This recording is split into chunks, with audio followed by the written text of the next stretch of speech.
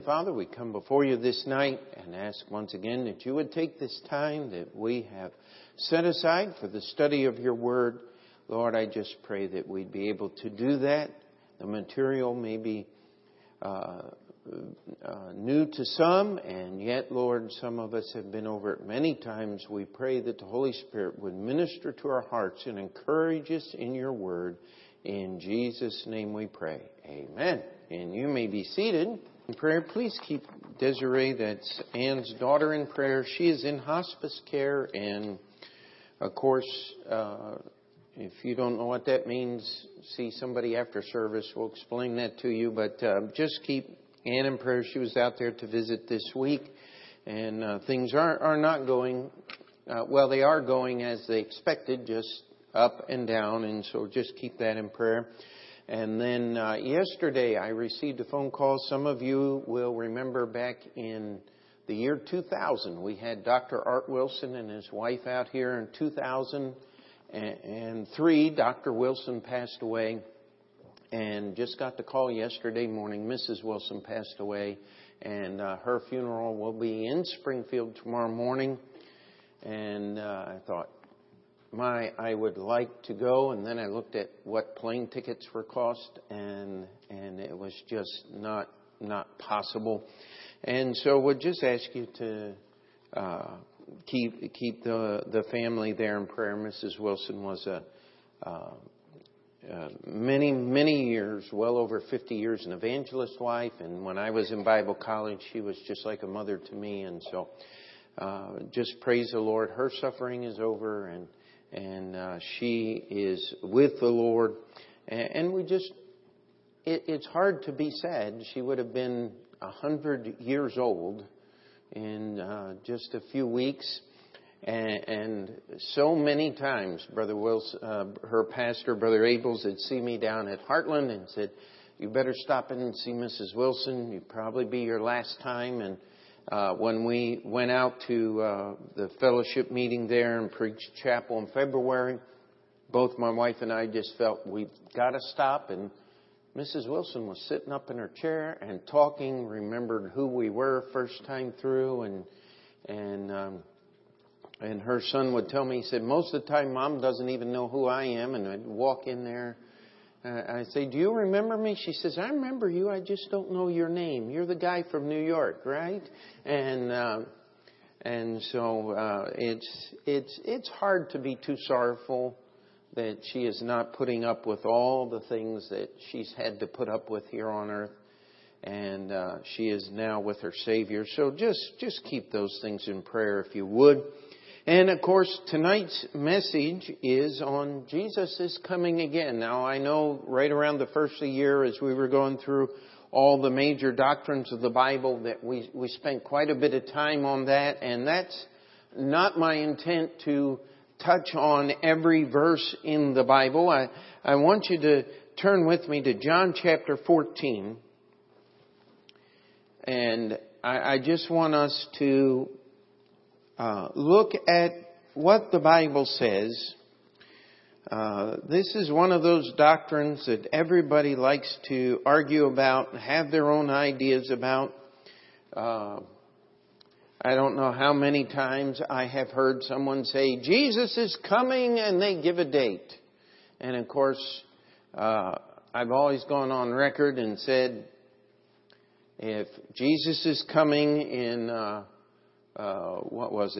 September, Jesus is supposed to come, Y2K, not going to come when people are expecting him.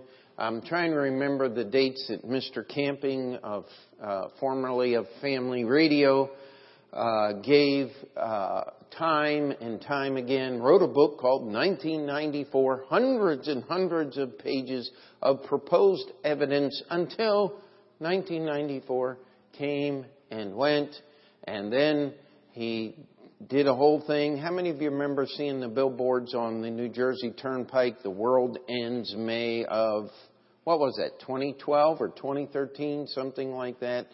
And of course, it did not. In fact, I hope no one here is a fan of Family Radio. if Mr. Camping was right about anything, I would like to know about it, because anything he is one of the few people that I know of that was wrong about everything. I mean, even the devil's right about a few things, but Mr. Camping was wrong about everything that he said. He said the church is dead. He said, he used to use only the King James Bible, and then he changed and used all the Bibles. I don't know anything right that Mr. Camping was right about. Somebody said, but his music was so good. Have you listened to it lately? Even it has gone a very worldly slant in the last several years, just before he passed away. I don't know of anything, but here's what Jesus said. John chapter 14. And here is one of the things. I remember as a little child hearing so much preaching on the second coming of the Lord. And it was always done in such a way to strike a chord of fear in your heart and make you nervous and all of these things. Does anybody remember those old movies, A Thief in the Night and all of that? They scared the living daylights out of me as a little kid. And yet, here's what Jesus said when He was talking about His return. Let not your heart be troubled. You believe in God, believe also in me. In my Father's house are many mansions. If it were not so, I would have told you. I go to prepare a place for you. And if I go and prepare a place for you, I will come again and receive you unto myself, that where I am, there ye may be also. And whither I go, ye know, and the way ye know. Now, if we read on, Thomas said, Lord, we have no idea what you're talking about. Verse 6, if you know it, quote it with me. Jesus said, I am the way, the truth, and the life. No man cometh unto the Father but by me. We'll get to 1 Thessalonians chapter 4 in just a little bit. But Jesus was talking to the disciples.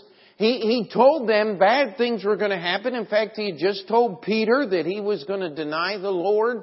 And in a few hours, Peter was going to get that done.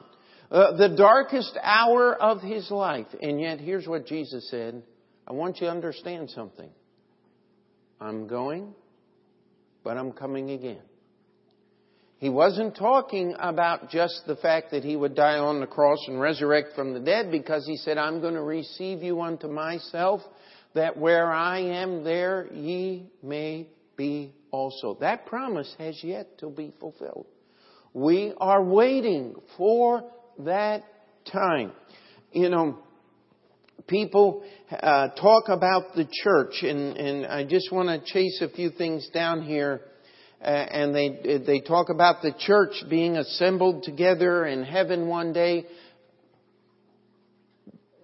That hasn't happened yet. It's going to happen. Jesus was speaking about it here. But we can't understand the church in the light of something that hasn't happened yet. The church, until Jesus comes and finally assembles us together in heaven, operates as individual. The word is autonomous. That means they govern themselves, that they are directly responsible to Jesus Christ. Local churches. Do not look for the universal, invisible anything. The whole purpose of the universal, invisible doctrine of the church was to answer the Roman Catholic argument that they were the universal, visible church. And if you really want to argue that point, let them do it. Let them claim to be the universal, visible church of Jesus Christ. The Orthodox makes the same claim. And all you have to do is simply say, that's not true. The Pope does not speak for Jesus Christ, nor has any archbishop in the history of the Orthodox Church spoken for Jesus Christ. And if you want to argue that point, just find something the Pope said that disagrees with the Bible, and which one are you going to choose? And I mean, history is full of people claiming to be the head of the church, speaking wrong things and disagreeing with the Bible. Jesus never once has disagreed with His book. There is no such thing, nor will there be a universal visible or a universal invisible church until that day when Jesus assembles His church of all believers with Him personally presiding as its head. Is that so difficult to see? Now, we've just rewritten every religious library on the face of the earth. Do you realize that? Because all of these churches claim to be the embodiment. And what do we say as Bible-believing Baptists? That Jesus always has been, since the existence of His church. Matthew chapter 16, He is the head. How is He the head of each individual church? Very simple. Each church is individually responsible to Jesus Christ. No in-betweens. He does not appoint bishops over His churches or as His personal representative. He doesn't need a personal representative because what did He say? Where 2 or 3 are assembled, He said, there am I in the midst. He said, I want you to understand something. I am coming back. That is supposed to be a comfort. It is supposed to be a solution to our troubled hearts. How many of your hearts are troubled for what's going on in our world today? If it isn't, it's because you're not paying attention. That's the only reason. I mean, how can your heart not be troubled for the people that are grieving and sorrowing in Nepal with this earthquake that just came through there? How in the world could you be an American and not grieve for the violence in our streets and things that are going on today? All based on lies, of course. And as we look for these things and as we understand what is going on around us, what does the Bible say? Things are going to wax worse and worse. Men being deceived and deceiving themselves. But let not your heart be troubled, because Jesus is coming back. He is preparing a place for us. And this is what we need to understand when we talk about Jesus is coming again. I love that song. We sing it all the time. Marvelous message we bring. I mean, I just, if I could be doing anything when Jesus comes back, I'd like to be singing that song. Wouldn't you? Marvelous message we bring. Jesus is coming again. And just disappear. I mean, just feet leave the earth and go be with the Lord. That would be a wonderful thing. Now, the Bible doesn't tell us when He's coming. We don't know. But if I could pick what I was doing, that's what I'd like to be doing when Jesus comes back. Amen. And see Him face to face. Let's turn to Acts chapter 1. And these are not the only passages. Jesus talked much of His coming again. I think it was Bancroft in his theology when he talked about Jesus' second return, said it is the most talked about doctrine in the New Testament of Jesus' return to rule and reign. And of course, there's a lot of things connected to that. But let's just go to Acts chapter 1, and this is Luke's account. And we look at verse 6. It says, When they therefore were come together, they asked of Him, saying, Lord, wilt Thou at this time restore again the kingdom to Israel. Now, you have to understand where the disciples were coming from. They were Jewish men. They understood. They had heard the prophecies of Isaiah. They had heard about how God, and in our regular study on Thursday night, and again, trying to break that up with some different subjects here. And since we talked about the crucifixion a couple weeks ago and all of that, I figured, well, let's just get the Lord's coming in here. Amen. Let's finish that secondary series. But so many of the prophecies of the minor prophets were destruction is coming. Jerusalem is going to be destroyed. The northern 10 tribes are going to be wiped out. They're going to cease being a kingdom. God's judgment in every page of those minor prophets. And yet, what did it say? Always, a remnant is going to return. There is going to be a kingdom set up that's going to be modeled after the kingdom of David. Now, we read in the New Testament, we understand that church is going to be in there too.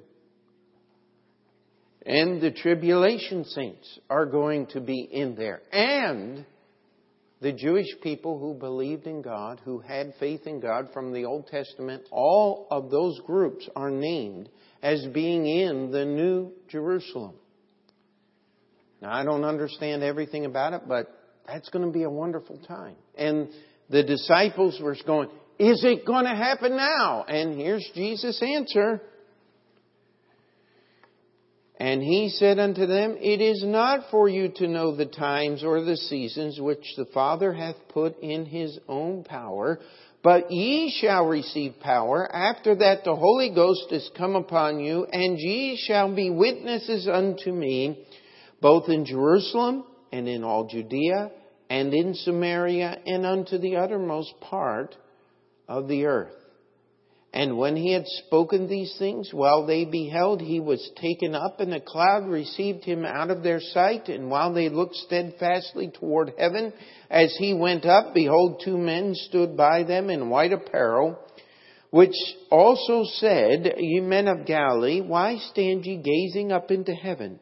This same Jesus, which is taken up from you into heaven, shall so come in like manner as ye have seen Him go into heaven. Then returned they unto Jerusalem from the mount called Olivet, which is from Jerusalem a Sabbath day's journey.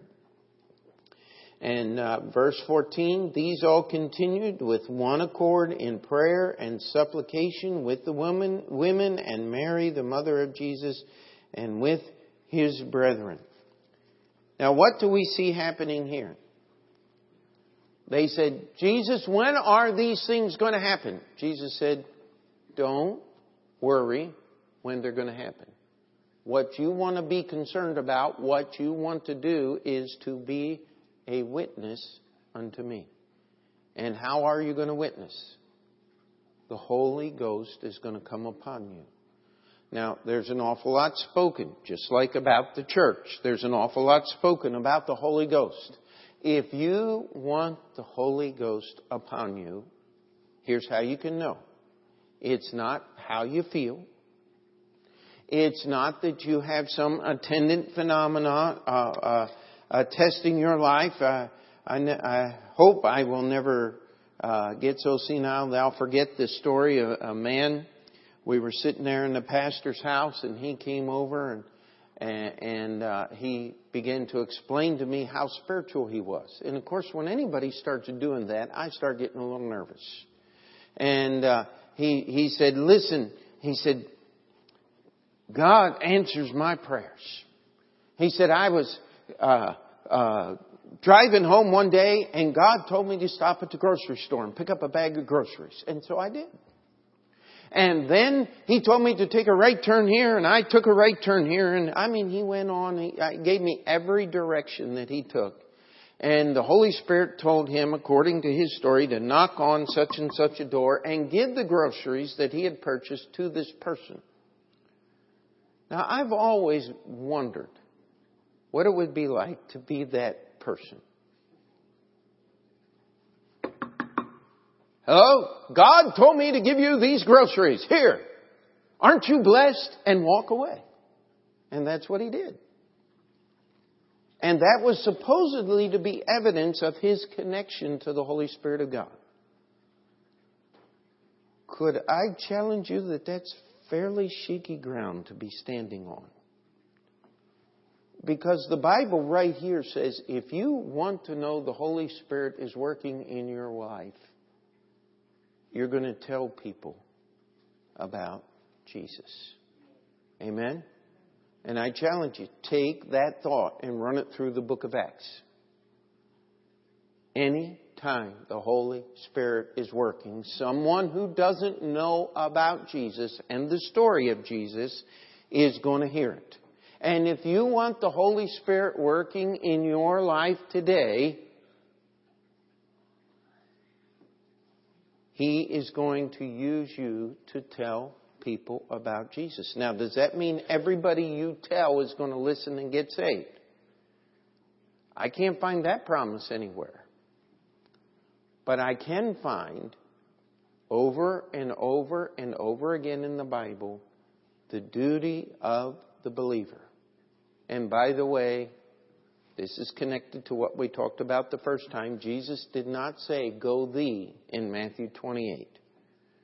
He said, go ye. That is the commission to the church. That's why we go out on regular times, and I hope that we'll have a good group here. I forgot to announce it as my mind was just not thinking properly. But Saturday morning, we're going to go over to Brother Newberger's, meet here at 11 o'clock for regular visitation. We'll fill the van up. If we fill the van up, we'll ask somebody else to drive. But we're going to go over for a couple hours and just pass out tracts in Greenpoint to try to be an encouragement. And so I would encourage you to come and be there Saturday morning. And if you say, listen, I'm too afraid to pass out tracts, I'm too afraid to go out and tell people, well, you need to pay attention here. If you want the Holy Spirit working in your life, you got to take the message to the world in which you live. Amen? And as Jesus spoke these things, He said, don't worry about when I'm coming back. Don't worry about when the kingdom is going to be restored to Israel. What you need to be concerned about is being a witness unto me. And then He disappeared. And now we have the promise. The angel said, ye men of Galilee, why stand ye gazing up into heaven? This same Jesus, which is taken up from you into heaven, shall so come in like manner as ye have seen Him go into heaven. What was the disciples' response to the angel's command? They were obedient.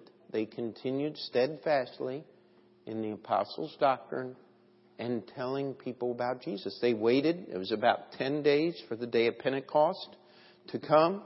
And God's message was preached with power. So Jesus said, let not your heart be troubled. He said, don't worry about what is going to happen or when it is going to happen. You be concerned about telling others about me. And now we'll go to 1 Thessalonians chapter 4. And here we have Paul explaining this to the church at Thessalonica in Greece. And of course they had a unique thing happen to them. We don't know how unique, but as recorded in the Scriptures, somebody sent a letter to the Thessalonian church telling them that they were the Apostle Paul and that the resurrection had already passed and that all of these things were there and they missed it. He also talks to Timothy about those. And I'm getting ahead of myself, but look what we have here in verse 13 of 1 Thessalonians 4. It says, but I would not have you to be ignorant, brethren, concerning them which are asleep, And now come down to verse 18 and we'll get the theme here. Wherefore, comfort one another with these words. The second coming of the Lord is supposed to be an encouragement to our hearts to keep us serving Christ. We're not to be troubled by the circumstances of life, John chapter 14. We're supposed to be concerned with being witnesses to Jesus, Acts chapter 1. And 1 Thessalonians chapter 4, when we have the passing of those that have believed in the Lord Jesus Christ, we are not to sorrow as the world sorrows. Now let's read the whole passage here. I would not have you to be ignorant, brethren, concerning them which are asleep, that ye sorrow not, even as others which have no hope. For if we believe that Jesus died and rose again, even so them also which sleep in Jesus will God bring with Him. For this we say unto you by the word of the Lord, that we which are alive and remain unto the coming of the Lord shall not prevent them which are asleep. For the Lord Himself shall descend from heaven with a shout, with the voice of the archangel, and with the trump of God, and the dead in Christ shall rise first. Then we which are alive and remain shall be caught up together with them in the clouds to meet the Lord in the air, and so shall we ever be with the Lord. Wherefore comfort one another with these words. Now if you turn back to 1 Corinthians chapter 15, and this is one of the great chapters in the Bible. It explains the gospel. But in verse 51, it says, Behold, I show you a mystery. We shall not all sleep, but we shall all be changed. Somebody said that verse needs to be put up in the church nursery, right? We shall not all sleep, but we shall all be changed. Well, that's not what it's talking about. Amen. Again, Paul is writing here and he's saying, listen, we're not all going to die. And I want you to get something. I say this all the time, and every time I go through this passage, don't get tired of hearing this. We includes me. Paul expected Jesus to return in his life. In fact, in the last 30 or 40 years, there's come up quite an argument against what we believe that Jesus could come back at any time, and they talk about no one believed in the preeminent return of Jesus Christ. Well, Paul did, John did, Peter did. I mean, their testimonies are in the Scriptures. And if you will study the history of Bible-believing people, every generation that has believed the Bible, that we have anything to understand, they thought Jesus was coming back in their lifetime. But of course, those who want to prove something don't like to go there because it disproves what they believe. But we don't know when the Lord is coming back. It is a mystery. In the twinkling of an eye, it says, in a moment, in the twinkling of an eye, at the last trump, the trumpet shall sound, and the dead shall be raised incorruptible, and we shall be changed. Now go down to verse 58. Therefore, my beloved brethren, be ye steadfast, unmovable, always abounding in the work of the Lord, for as much as you know that your labor is not in vain in the Lord. Do you get this here? Everywhere we hear about the promise of Jesus' return, we are encouraged to be comforted in our hearts. We are encouraged to serve Him. We are encouraged to tell others about Him. We are encouraged to be under the influence of the Holy Spirit that will make us witnesses unto Him. Do you see the pattern that is established here? Every passage says it a little different, but it says the same thing. And when we, let's just get to Titus here real quick. You got 1st, 2nd Timothy, Titus, Philemon. If you got to Philemon, you went too far.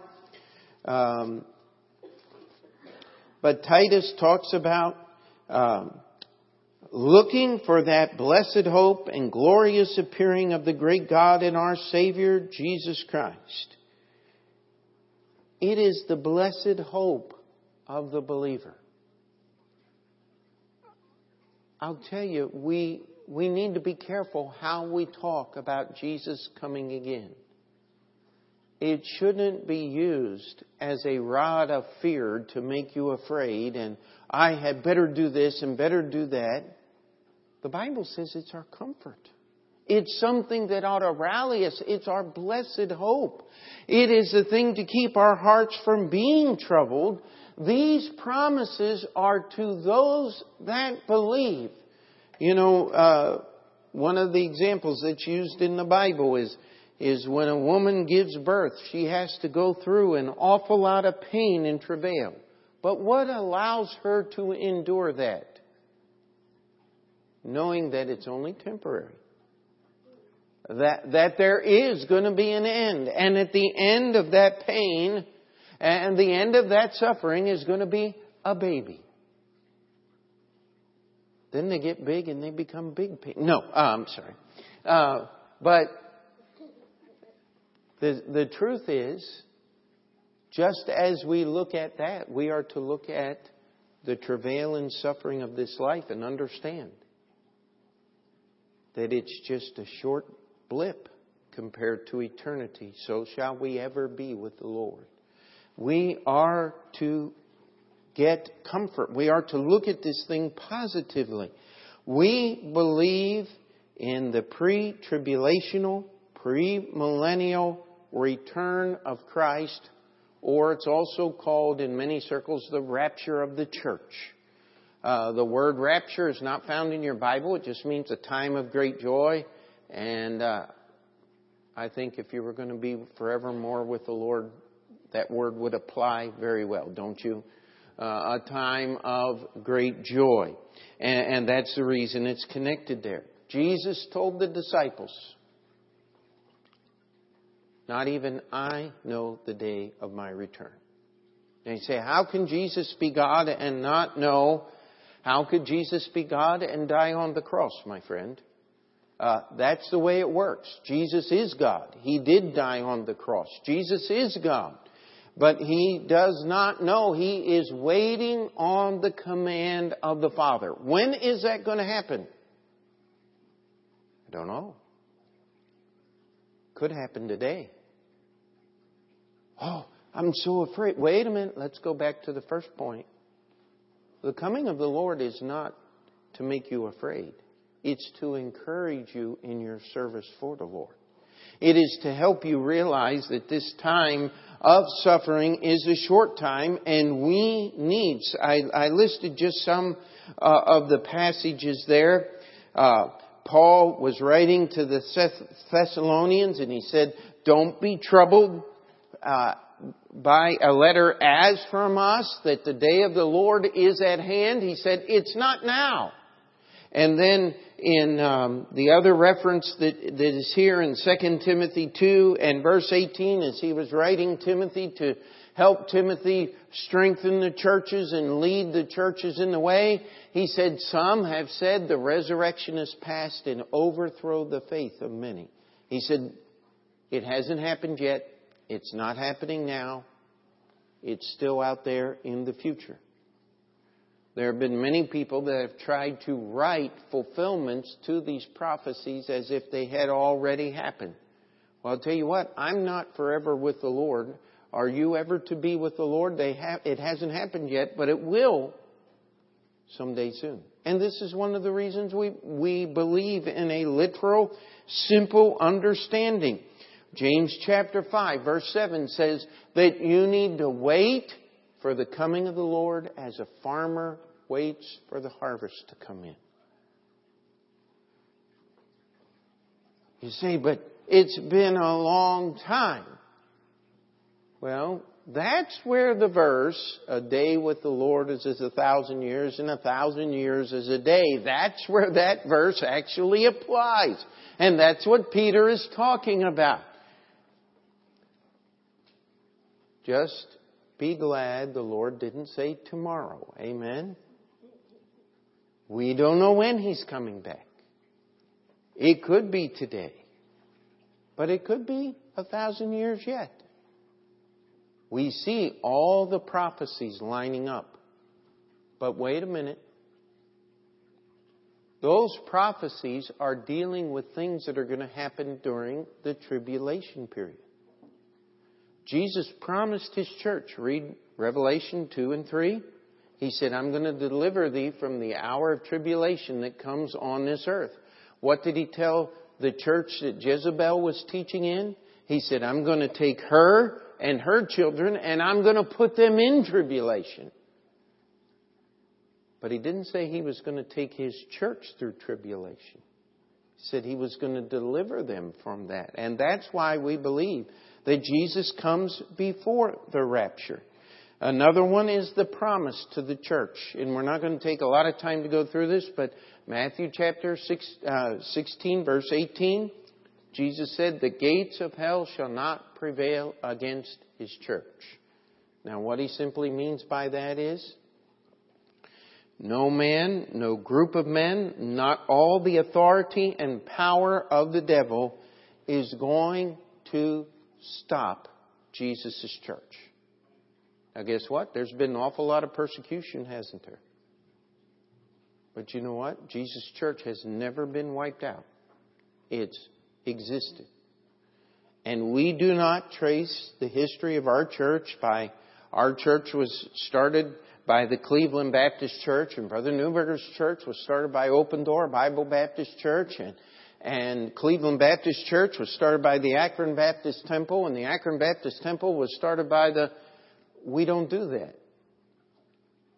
You know why? Because churches change over the years. What matters is not your genealogy. What matters is your agreement with this book called the Bible. Amen?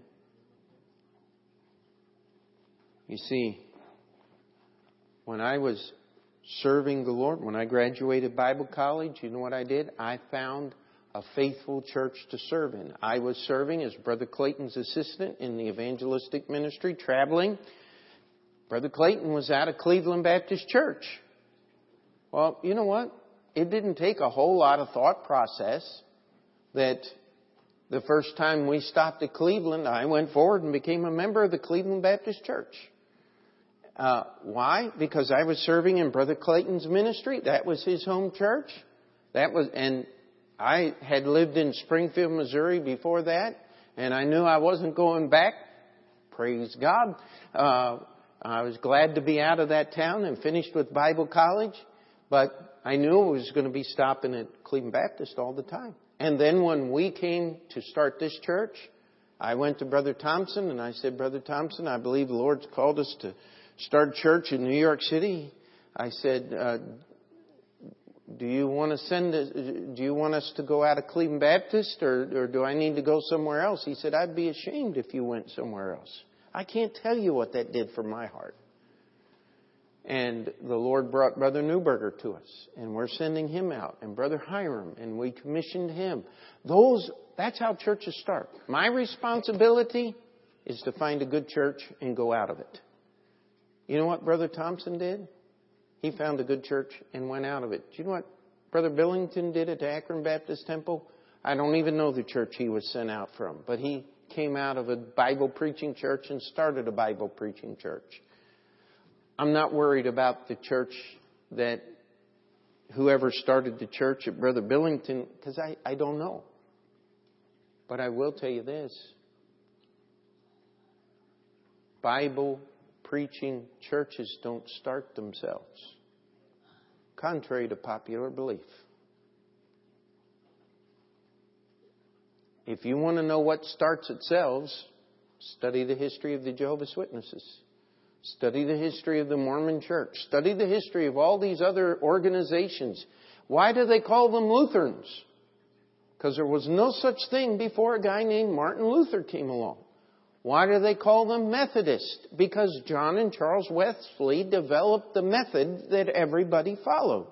There were no such thing as a Methodist before the Wesley brothers.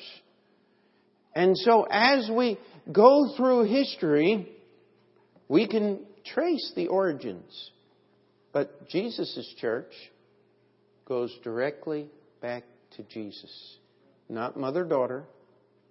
Because it doesn't matter, it doesn't affect my relationship with God directly, what people did 1,000 years ago. My relationship with God is directly affected by what I did 10 minutes ago. Amen? By what I'm going to do tomorrow. That is the essence of everything that's talked about. And yet, Jesus said the gates of hell would not prevail against His church. And we can go through history and we can find that there were the Waldensians in the 2nd century, 1st century, that believed the Bible. We can find other groups by other names all the way down through the ages, not related to each other, no physical connection that we know of, except for the fact that they believed the same book. Amen? But read Daniel chapter 7, verse 25. It's talking about the rule of Antichrist. It says that all people will be given into his hand and he will wear out the saints of God. You see, God will give Antichrist. No one will stand against him. He will give the world the dictator, the ruler that they have sought through for all of history. And all of the religions that are in existence today will recognize him. Why do you think there's all this talk in the Islamic world of the last Imam? Do you know who he's going to be? The man the Bible calls the Antichrist. And all of the Islamic world are going to come and worship this man. The Jews will accept him as their Messiah. The Christians will believe that he is Jesus Christ. That's why he's called Antichrist. He is the imitation. He is the false Christ. And he is going to prove to the world. Jesus said, as in the days of Noah, so also shall the days of the coming of the Son of Man. Did you ever really think about that? Why was not Noah taken by surprise when the flood came? Could it be because he had the Word of God and was obeying it? There's your biblical principle if you want it. Why will the Christians not be taken by surprise when Jesus comes? Could it be because they have the Word of God and are doing it? Amen? Why will the world be taken by surprise even though all these prophecies are talked about there? I mean, do you think that we could call the National Endowment for the Sciences and give them a Bible and say, now listen, if you'll study this book, you'll find out what's going to happen? How many of you would like to bet on that one? The leadership of our world does not pay a bit of attention to this book, nor would they if you set one on their lap. If you opened it up to the passage and gave them the verses, they still would refuse to understand what's written in the book. That's how Jesus will be manifest unto His own and not unto the world at large. You got to follow the Bible. Amen? That's why we believe Jesus is coming back before the tribulation begins. And the differences in the prophecies. Compare Zechariah chapter 14, where it says that His foot will touch the Mount of Olives and it's going to split in two. And the entire geography of the land of Israel is going to be turned up and the whole land is going to become flat like a plain. And all of the things that are talked about in Ezekiel are going to happen then. And Jesus is going to rule the earth. But the angel said, in like manner as you've seen him go, you're going to see him come again. He ascended up into the clouds. Paul said, forever to be with the Lord. We're going to meet him in the air. Amen. Jesus said, I'm going to come again and receive you unto myself, that where I am, there ye may be also. Paul said, ever to be with the Lord. You see, what that's supposed to be is an encouragement to serve Jesus Christ. Amen? And understanding to simply live a pure life. He that hath this hope in him purifieth himself, even as he is pure. It is a comfort. I'll tell you, the greatest comfort I have. Mrs. Wilson was a dear friend. But she's with the Lord. It's hard to be sad and picture that broken, feeble body in the same thing. It's just hard to be sad. I'm going to miss her because she won't be there to talk. She won't be there to stop and see in the nursing home. She won't be there to say, well, I'm still praying for you. I'm going to miss those things. But I believe the Lord will burden someone else's heart to pick up the place where she left off. Amen? And so, listen. It is my hope that one of these days I'm going to be with the Lord. Don't give in to the preaching of fear. I guess the best example I can give you, and it's just homespun. I've used it before, but when I was a little boy, I was probably about Joey's size, maybe just a little older. My dad would say, listen, I want the basement swept. Now, how many of you believe the basement got swept? Well, my dad said, this is it. I'm coming home at 4 o'clock this afternoon. I'm coming in the basement door. And if that basement isn't swept, bad things are going to happen. I'm not going to tell you what those bad things were. You use your imagination, but they were plenty bad. Amen. If I had been obedient, where was I at 4:30 or so when my dad came walking through that basement door? I was waiting at the basement door. Look what I did, Dad. The basement is clean. I did what you said. That's how the second coming of the Lord is supposed to be. But if I got goofing off and disobedient, and all of a sudden I look up at the clock in the kitchen and it's 4:15 and the basement is not clean. You know what? Not going to get cleaned in 15 minutes. Just not going to happen. So where am I going to be? Hiding.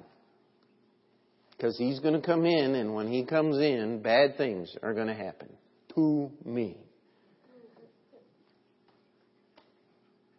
Listen. We need to be ready for the Lord to come. And He wants us to be waiting at the door.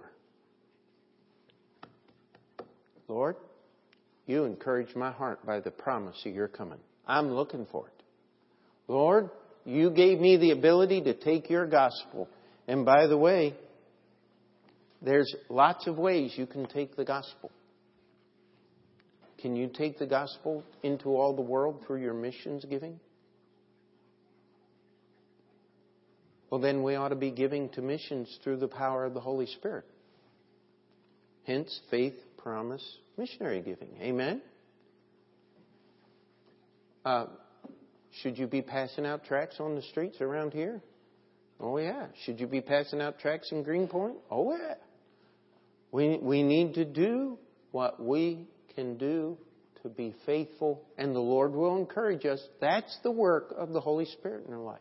How about being a witness at work? That's not hard to do. But you don't know who I work with. No. But the Lord does. Amen. And sometimes the best witness you can be is just being honest and diligent in your work. Amen. How in the world does the Lord expect me to put up with all that stuff? It's called the Holy Spirit. Amen. He's coming. He wants me to be a witness.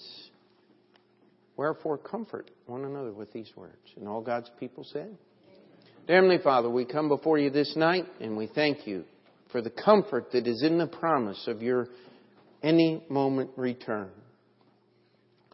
Lord, we pray that we would allow that promise to work in our hearts and lives, to bring us to a point of service for you, of being used by the Holy Spirit of God. Lord, to have a blessed hope, to realize that the suffering of this present time is not to be compared. And Lord, how many verses could have been mentioned and written in the outline tonight and just were not because of lack of time. Lord, we ask that the Holy Spirit would minister your word to us. That when you come through that door, when you come through those clouds, we will be eagerly awaiting your return. We ask you to work in our hearts. And before we finish that prayer, we'll just have the piano play. And if you need to slip out and spend a few minutes with the Lord, the altar